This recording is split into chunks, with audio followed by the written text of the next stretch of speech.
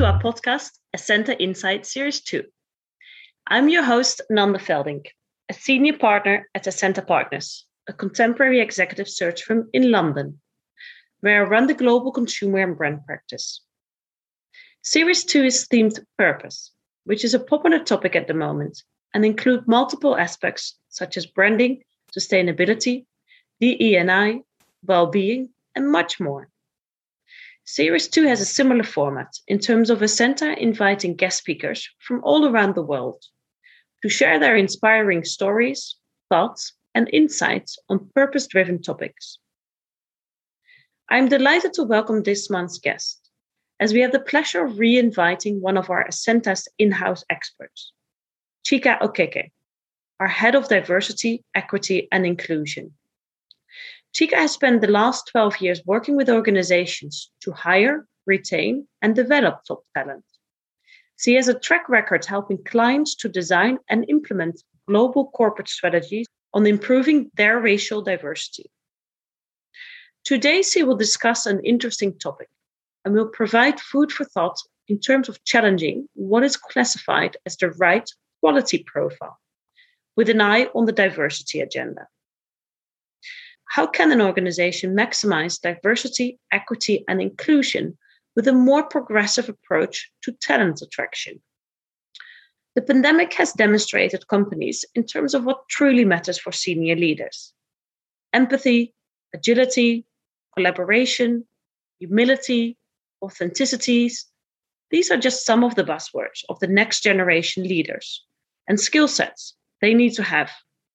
Yet they're all soft skills. So isn't it time we look at hiring differently as well?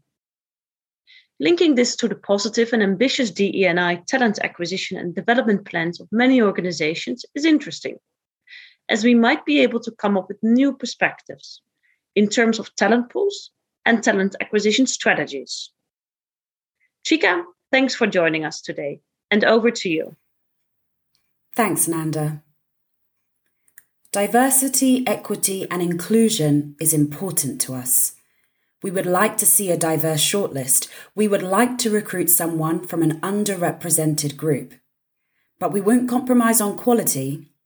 We need to ensure we recruit the right person. If you didn't notice anything wrong with this statement, then it's likely that your unconscious bias is at work. Unfortunately, this phrase is spoken of all too often in the corporate world. The insinuation here is that improving minority representation may not be possible if your organization wants to ensure the quality of work is not compromised.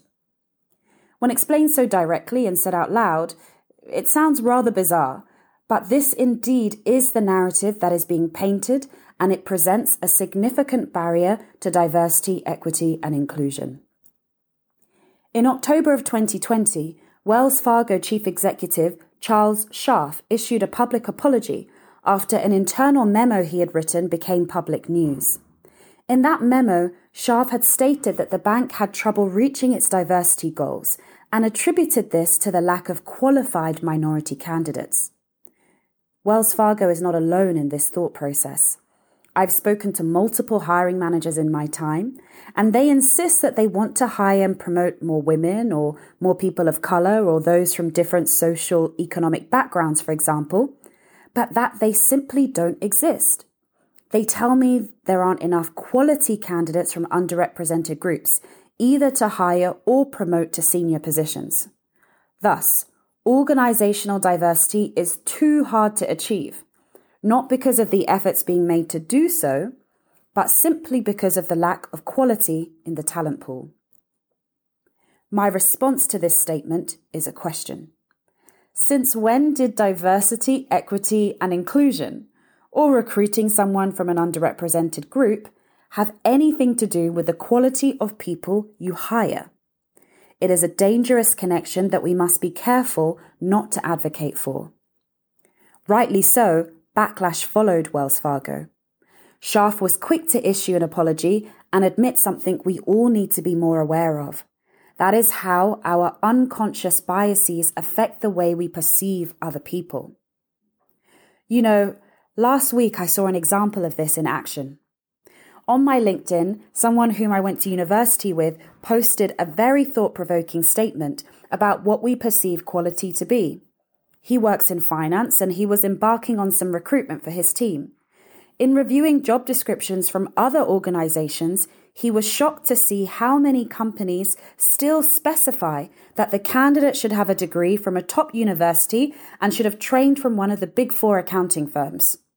His point was that these job descriptions suggest that if you have followed this particular route, that it makes you more qualified than an individual who didn't go to a Russell Group University, for example, and didn't train at one of the Big Four accounting firms. How can an organization maximize diversity, equity, and inclusion if their approach to talent attraction remains so narrow? This is even more worrying when research shows that academics and educational experiences are the least predicative metrics in assessing how a person performs in their job. Organizations should focus less on academic attainment and more on other indicators, such as personality, behavior, and motivations, 3 dimensions we measure in our cognitive diversity leadership tool, which are proven to be more successful indicators in assessing whether a candidate would be right for the position they are being interviewed for. What was interesting about the LinkedIn post was the comments that followed. One senior individual commented that whilst he didn't feel that candidates that fit this background were automatically good, but that they were, in his view, the least risky hire. Hiring someone outside of the mold presented a risk that hiring managers aren't willing to take. This line of reasoning suggests that if you are someone who doesn't fit the traditional narrative, you are seen as a risk to the organization. In this way, you are on the back foot from the beginning. Not only are you less likely to get the job, but if you do get hired, because you are able to convince the hiring manager to take the risk by hiring you, from the moment you join, you have the burden of representing your entire minority group. And if you do indeed fail, the enhancement of diversity within the organization also fails with you. The foundation these thought processes are built on, however well-reasoned they might be, are not only harmful to the advancement of diversity, equity, and inclusion, but are also based on false narratives that need to be set right. Autumn McDonald describes this thought process as a foundational fallacy in her article, The Racism of the Hard-to-Find Qualified Black Candidate Trope, in the Stanford Social Innovation Journal. McDonald argues that the notion that there is a single most qualified candidate to hire or employee to promote is completely false, because the label most qualified is an assumption that is based on subjectivity. The difficulty with this is that this notion of the most qualified candidate is regularly used in hiring decisions and promotion processes. One of the biggest influences of hiring decisions is culture fit. This is often the requirement for candidates to be similar to the organization, the team, or even the hiring manager. The danger of this comes when looking at the composition of the organization, the team, and the hiring manager. If all are white, middle-class, private school-educated men, rather than encouraging divergence, it has the power to perpetuate homogeny by creating artificial barriers that prevent those from underrepresented groups advancing into senior-level positions. If culture fit is to be a measurement for successful hiring, then the focus of the organization should not be on interrogating the cultural fit of the prospective candidate, but ensuring their organization has an inclusive and progressive culture itself. If an organization has the right culture, it should attract a diverse workforce. It should be suitable for a wide range of people from different backgrounds. To break the link between diversity and quality, organizations need to be open to the fact that this narrative is one that might not be held by 1 or 2 hiring managers, but rather the result of a system-wide failure due to inconsistent levels of scrutiny during the hiring process. I would encourage organizations to investigate how they ensure their recruitment processes are not just fair and equitable, but ensure that checks and balances are put in place to reduce bias at every stage of the hiring process. Let me give you an example. I've had clients in the past move a candidate through to advanced interview stages due to that candidate being recommended by someone internally. Now, of course, recommendations form part of many hiring processes, but in some situations, the recommended candidate may not have any of the key skill sets the client actually needs. Nonetheless, the client may be willing to turn a blind eye due to the power of the recommendation. By comparison, a minority candidate who has not come recommended may find themselves put through an extensive interview and assessment process, only to reach the same stage as the recommended candidate. In my view, the right approach to take here is to accept the recommendation, but ask both candidates to participate in the exact same assessment process. Unfortunately, this doesn't always happen. And if a person's personal network does not include those from underrepresented groups, unconscious bias prevails and it reaffirms the status quo. Diversity, equity, and inclusion must be more than a buzzword or a nice to have if we truly want change to take place. Gone are the days where we are still pondering over its business case. We now know that it is both a moral and a business imperative for organizations that don't want to be left behind. But how do organizations go about recruiting more people from underrepresented groups? I'm of the opinion that there is no standardized, effective practice for the recruitment of underrepresented groups. In other words, there is no one-size-fits-all approach, and you will not be successful unless you take a strategic approach to your recruitment efforts.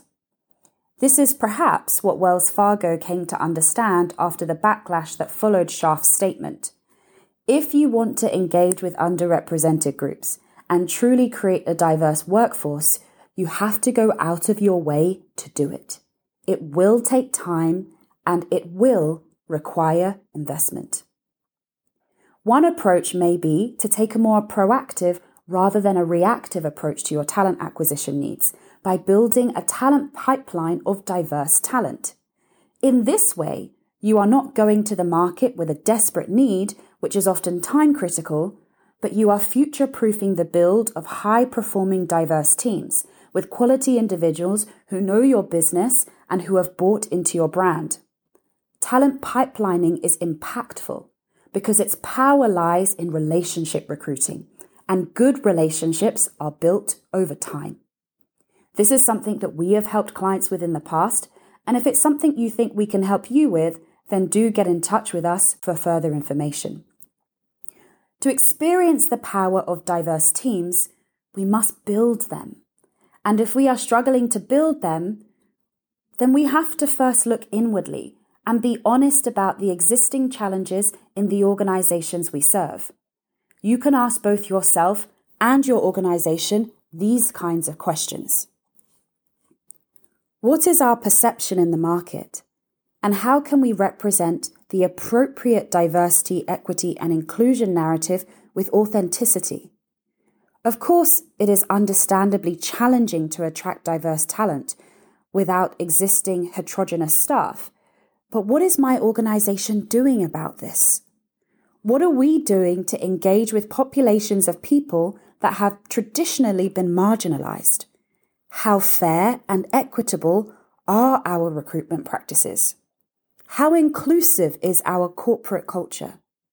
What are we doing to make it more inclusive for everyone? How proactive are we when it comes to engaging with candidates in a highly competitive market? And how accountable is our leadership team in delivering the desired results?